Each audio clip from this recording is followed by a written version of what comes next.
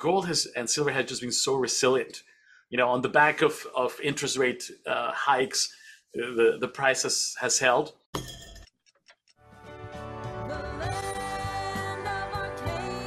Well, hello there, my friends. Chris Marcus here with you for Arcadia Economics, and we are digging back into the silver, gold, and inflation world on today's show.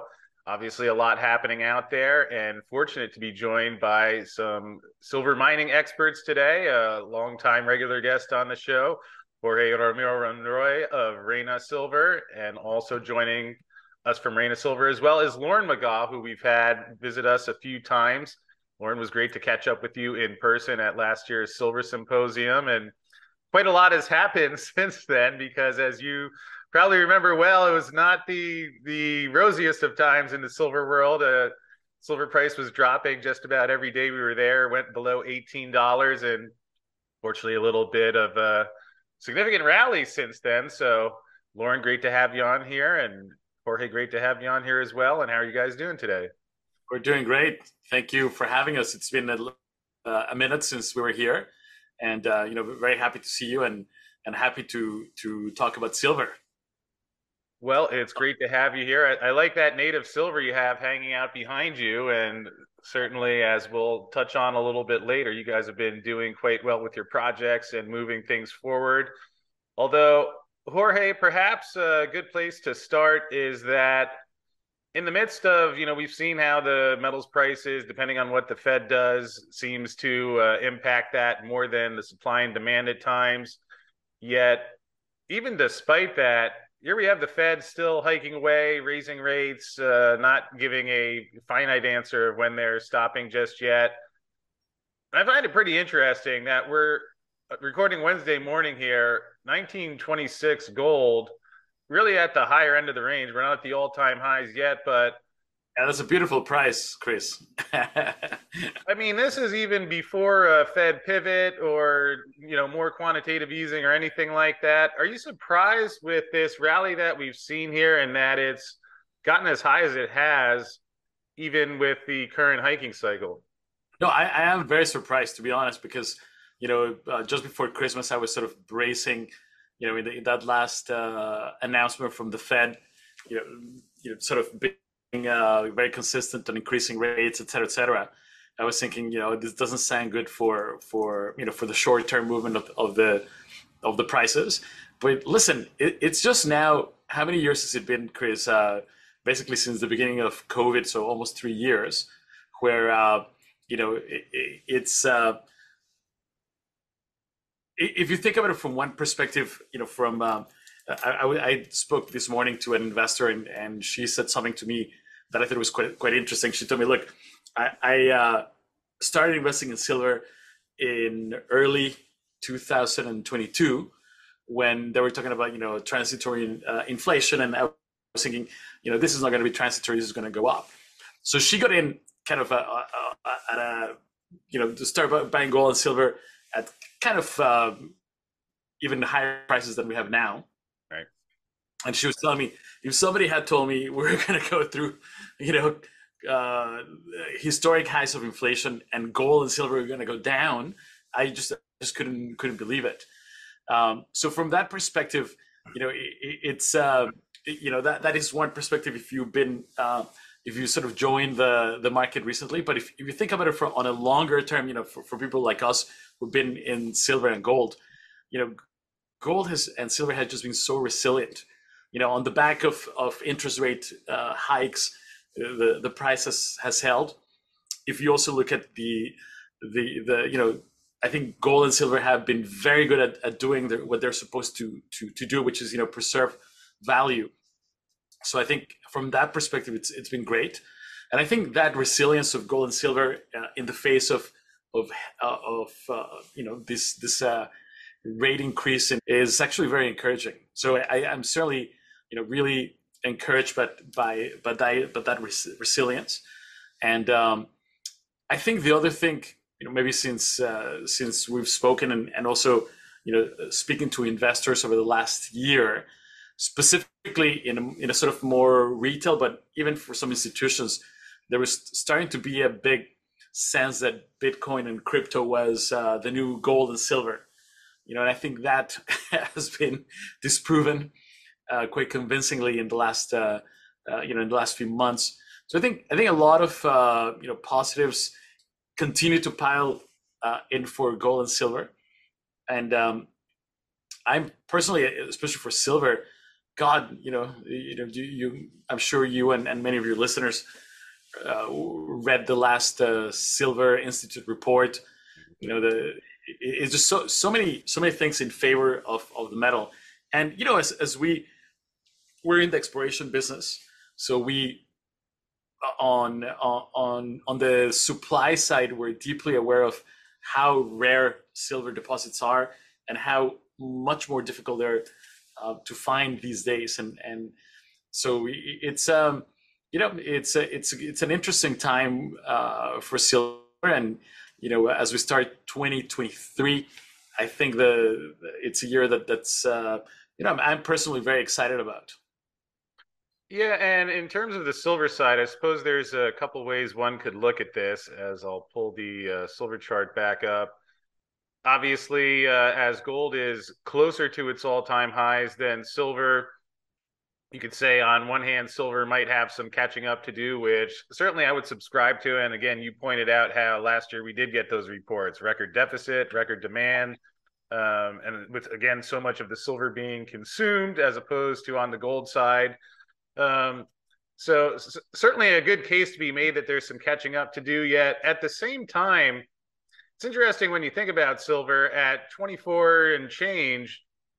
That's actually higher than silver has been for the majority of its history. Yeah. We had the brief spike in 1980, which did not last too long. Again, some unusual factors with the exchanges and margins and making it sell only. Yet, we had about a year back in 2011, goes up to $49, stays in the 40s. Yet after it came back down, we really haven't seen, outside of these last couple of years, silver in the $24 range. So still quite an elevated level. Although again, you have on the other side, the cost for mining silver are going up, which we'll dig into as well. But interesting, this is a higher silver price than we've seen for the majority of silver's history.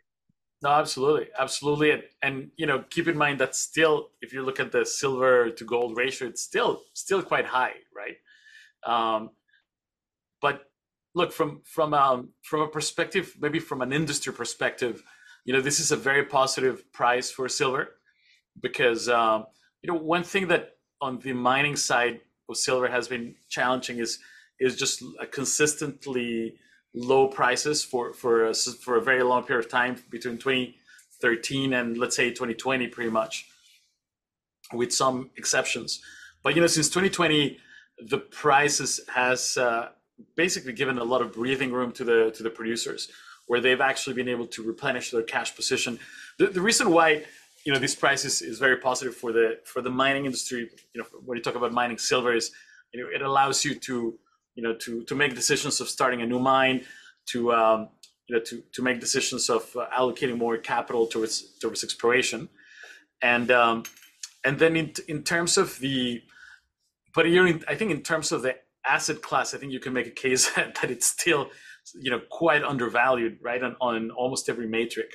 And if you look at almost every other commodity, like literally almost every other commodity, whether it's gold, nickel, cobalt, copper, they've all touched all-time highs in the last couple of years. So I think silver is the one commodity that still hasn't being let loose, so to speak.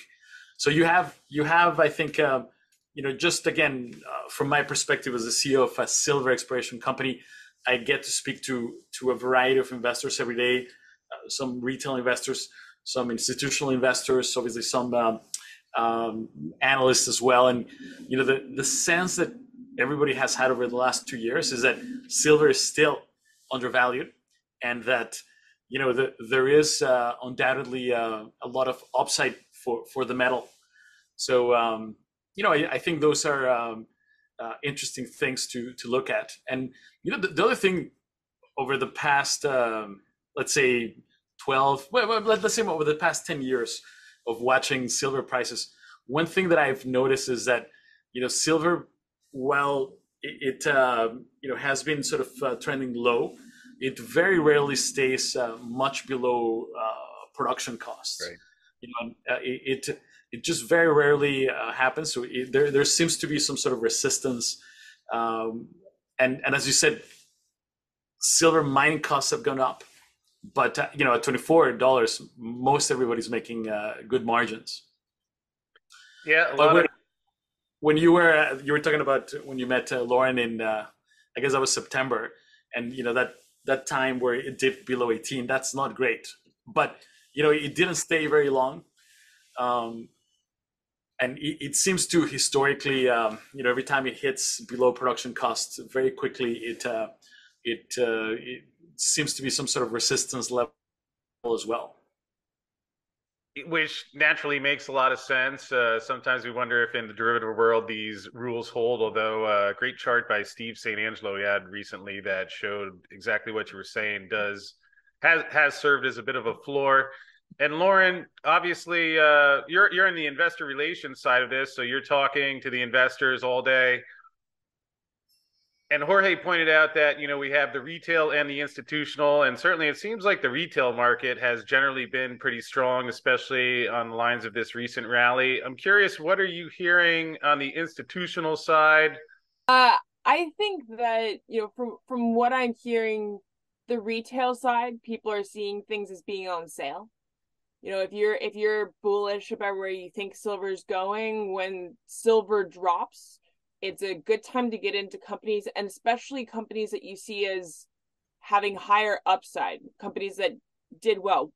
With Reyna, I mean, one of the other big aspects and the institutions picked up on is we didn't budge in terms of share price from when we did our financing in June all the way through silver really taking a header. We didn't go much below. I think our low was 26 cents, right? So in a lot of ways, when silver really takes a dive like that and you're a company that stays stable, that's like having a win, right? And so I think that's one of the reasons, another reason why we get the traction that we do, because we have the thesis of we're looking for the style of deposits that are buffered from the volatility in the precious metals space, right? There's a cyclic aspect to it. So that's why we go after the type of deposits we go for. And it means that when things are down and people are looking at, okay, who's on sale? Who's a good company to get involved with now? Reyna is something that seems to be showing up on the top of people's lists. And that's a pretty fun, it's a pretty good spot to be in when you're in IR. Yeah, and I wonder sometimes if the fact that the silver price has risen as quickly as it has, that it's still sinking in. Obviously, we've seen a lot of volatility, and 2022 was a hard year for a lot of the silver stocks. Are in a general sense, are institutional funds still a little cautious on the silver space in general? Are they the tone you get from them, are they starting to think, okay, maybe this does stick here and it could be time to go back in? Because again, a lot of the general silver market, especially the juniors, is still on the lower side. Yeah, so you so yeah, on the junior side, I think people are certainly being cautious, no question about it. But I think there's a marked change in mood in the last couple of weeks with the new year, and I think a lot of people sort of seeing a bottoming and also a turning point. I think there's been a few announcements of some in the silver space, some not so much in the junior space, but on some of the more mid-tier producers, a few big financing announcements. So that indicates that there is the appetite is back, and that eventually trickles down to the juniors. And so I think there's certainly been a marked improvement in the sentiment. Okay. And Lauren? I'm going to agree with Jorge on that. I mean, we're in a lot of the same conversations, and I think there's also an aspect of there's some funds that got pretty burned in crypto. Yeah. And they're now looking at, okay, whoa, I need to reallocate, I need to rebalance, and it seems like that's where we're getting some interesting conversations with people as well. And so, I went to school in Silicon Valley. I've seen crypto from sort of its infancy when it was really first taking off, and I've always been skeptical because I like the idea of having something physical, having something that it's tied to. And I think a lot of people who are in this space and listening to this podcast and your channels, they're a big fan of that as well. And I think people are coming back around to that.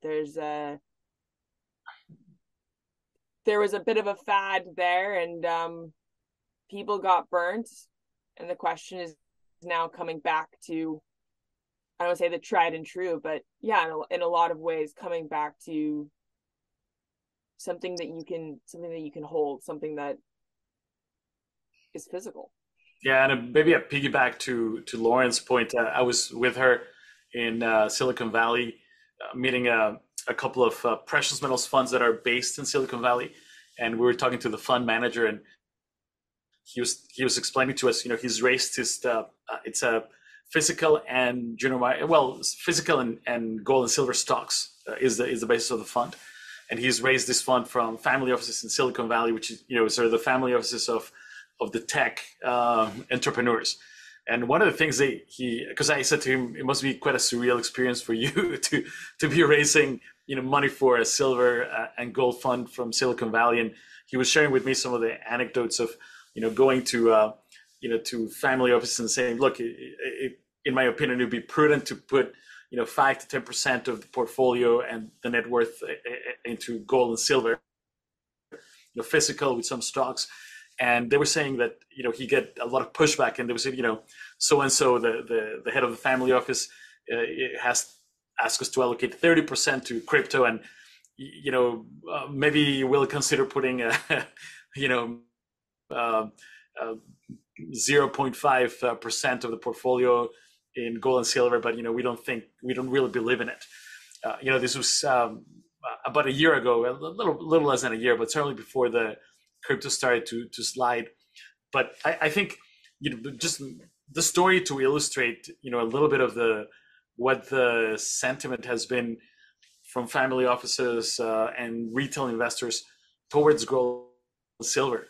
And I think for those who held those beliefs that crypto was a better store of value than gold and silver, I think that has been discredited and disproven over the last year or so.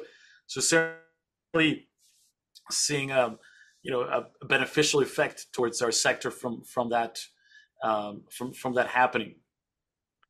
Yeah, obviously been a tough time in the crypto world, and I guess we'll see what the future of that is yet. Certainly some significant volatility there.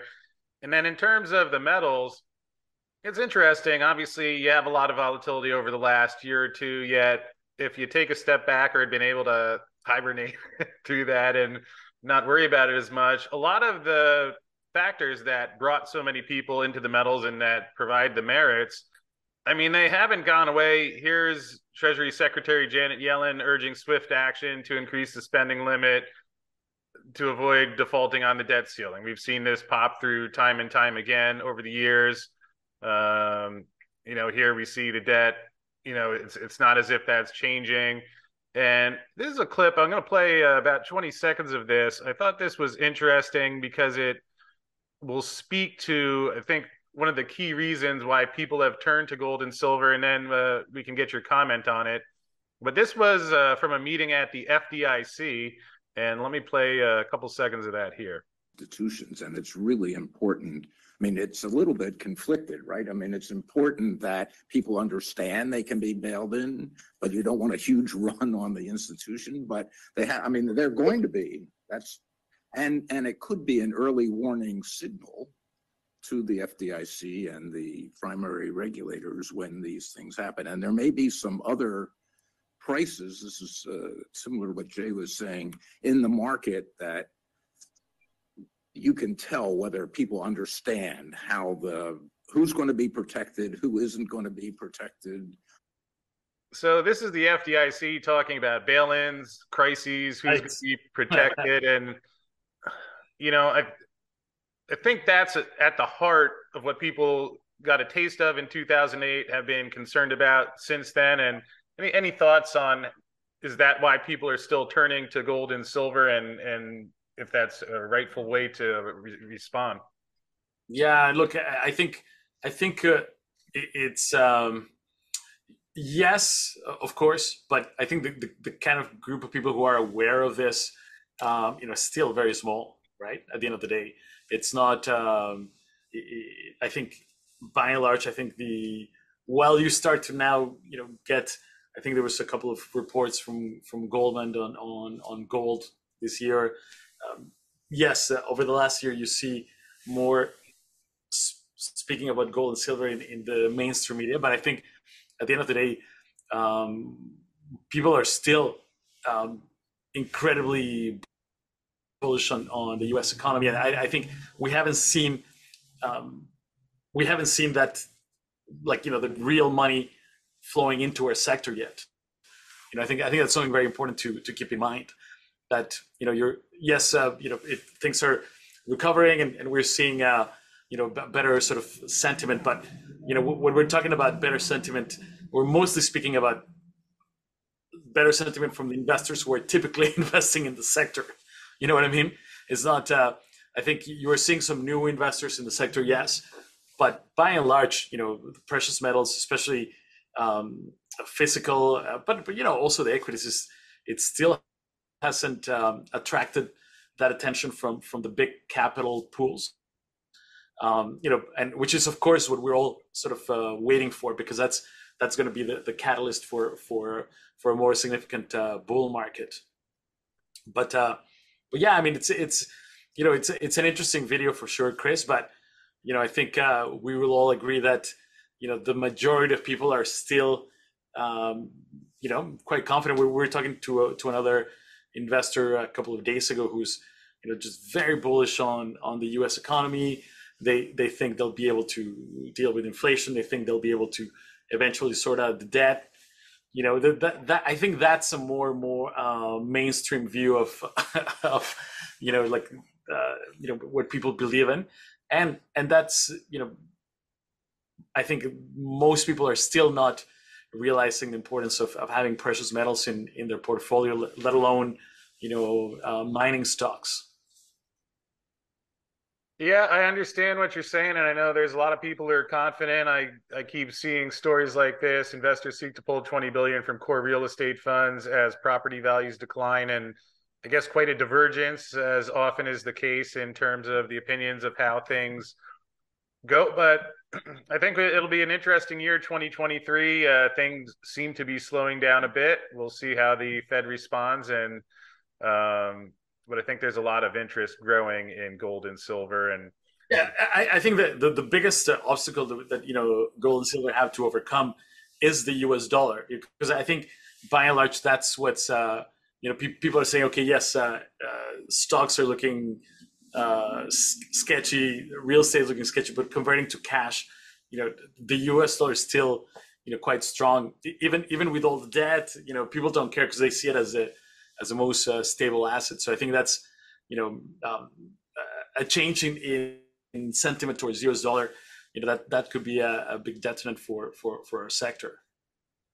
Well, I hear you, and we are getting some change in sentiment. Maybe not as much within the U.S., but obviously we've seen stories for the last couple of years. Here's Saudi Arabia recently open to settling trade in other currencies, and we won't perhaps go into everything that's happening with China and Russia today, but certainly interesting time where it's almost like people are picking sides of what they believe and how they're responding. So either case, appreciate everything that you guys shared there. And perhaps before we wrap this one up, you could touch on some of the progress that you guys have made with Reyna. Obviously, you had some drill results out yesterday at Medicine Springs, your third project, and perhaps you could give us an update on how things are looking there. Yeah, absolutely. So maybe I'll let Lauren, who's the geologist, in the group, give you guys an update. But definitely very, very excited about releasing for the first time results at Medicine Springs. Chris, Medicine Springs has been such a amazing experience, I think, for a lot of people at Reina. It's how I got involved. And to take it from a project where you're out there and you see feature out of feature that says there's something big here, and then you test it, and we did that Jasperoid selective sampling survey, and the geochemistry was telling us, okay, there's something big at depth, and then to go into our reconnaissance phase 1 drilling, testing to see whether or not we have the magic host rock that's needed for a carbonate replacement deposit. If you don't have the carbonate, you can't really have a carbonate replacement deposit. And, we were just excited when we got the majority of a nearly 800-meter hole was carbonate. We're going, this is fantastic. And then we got the drill result back. And when you get 2.4 meters of over a kilo silver, that gets really exciting. That's in the historic part of the Medicine Springs project. And then we took a step out, and not a little one. Like I said, this is recon. We were trying to figure out how big this system is and get some very brief sketch out. So we went 1.7 kilometers to the southwest, and there we intersected even more silver mineralization, right? And that was 7.4 meters running 186 grams per ton silver. And included in that is 4.6 meters running 270 plus grams per ton silver. And, those are with the lead and zinc that tells us, okay, this is the type of chemistry, this is the kind of mineralogy in the kind of structures. I mean, that's a pretty thick sequence right there. And so we look at that from the team's experience in looking at CRDs and exploring CRDs. And the question now becomes, where did it come from? Because those kind of numbers don't come out of thin air. They're attached to some other part of the system. And that's one of the beautiful things about carbonate replacement deposits, is that they're these continuous zone systems. We don't know which direction yet because we've got 4 holes in the ground and they're widely spaced. But this is, for a first 4 holes out of a project, it's hard to ask for more. So we're really excited with the results, and really looking forward to going back out there and drilling in 2023. Yeah, and it seems like you looked for a lot of the clues. Obviously, Dr. Peter Mergault was talking about the signs of the carbonate replacement deposit, and now it's nice to see that you have some verification as you get the first set of drill results back in. So it seems like you had an idea what was out there, and now you're finding it, and you're also going to be continuing drilling this year. Yeah, and the aspect was the surface exposure. There's back up. There's 13 key features for early stage CRD exploration that we look for. Indicators of large, high grade carbonate replacement deposits. And before our first drill hole, we saw 10 out of the 13. The question was whether or not the mineralization event interacted with the right type of rock. And that's why we're excited that not only do we have this great surface expression of something at depth, but now we also know that we have the potential for the high potential host rock. And we're seeing evidence of this absolutely gorgeous what's called fugitive calcite. It's an indicator of replacement, and it's really cool because it glows bright pink, and we're seeing it all over the core. And the cool thing about fugitive calcite is that it's representative of that replacement reaction. So in the acidic mineralizing fluid, interacts with the limestone. It deposits out the goodies that you care about, but the calcite in solution, so the chemical components that make up the carbonate, that keeps going. And it takes a couple of hitchhikers with it. It takes some trace metals, in particular manganese and lead, and that actually glows under ultraviolet. So we can use that as an exploration indicator for, could this thing be big? And there's another check mark in our favor at depth. So we'll see. It's really early days, but the exploration team is definitely chomping at the bit, as it were, to get back out there. Well, it's certainly good news, especially in the midst of all the other conditions we've been talking about and record demand for silver, deficits, and you guys are going after 3 district scale high grade assets. So Lauren, perhaps in wrapping up, could you just let folks know if they do have questions about the project, would like to get in touch with you, what's the best way to do so? Oh, you can get in touch with us at info@Reyna Silver. We're also on social media. You can find us on Twitter, Instagram. Our website has good information as well, and LinkedIn. And so, and if you have any questions, comments, concerns, or jokes, we're always happy to, talk to you. Strongly suggest subscribing to the email blast so that you can stay up to date with what we're doing over at Reyna, and look forward to getting even more investors excited about Reyna Silver, and hopefully we make a big discovery. Well, I think it's an exciting project you have, especially in the current environment. And again, folks can find out more at reynasilver.com. And also, you were kind enough to stick around, and we're going to record an update of a little more of the details of Medicine Springs, as well as the progress at Gigi and Batopilas. So thank you guys again for joining me, and the video with the details about the project is coming your way now.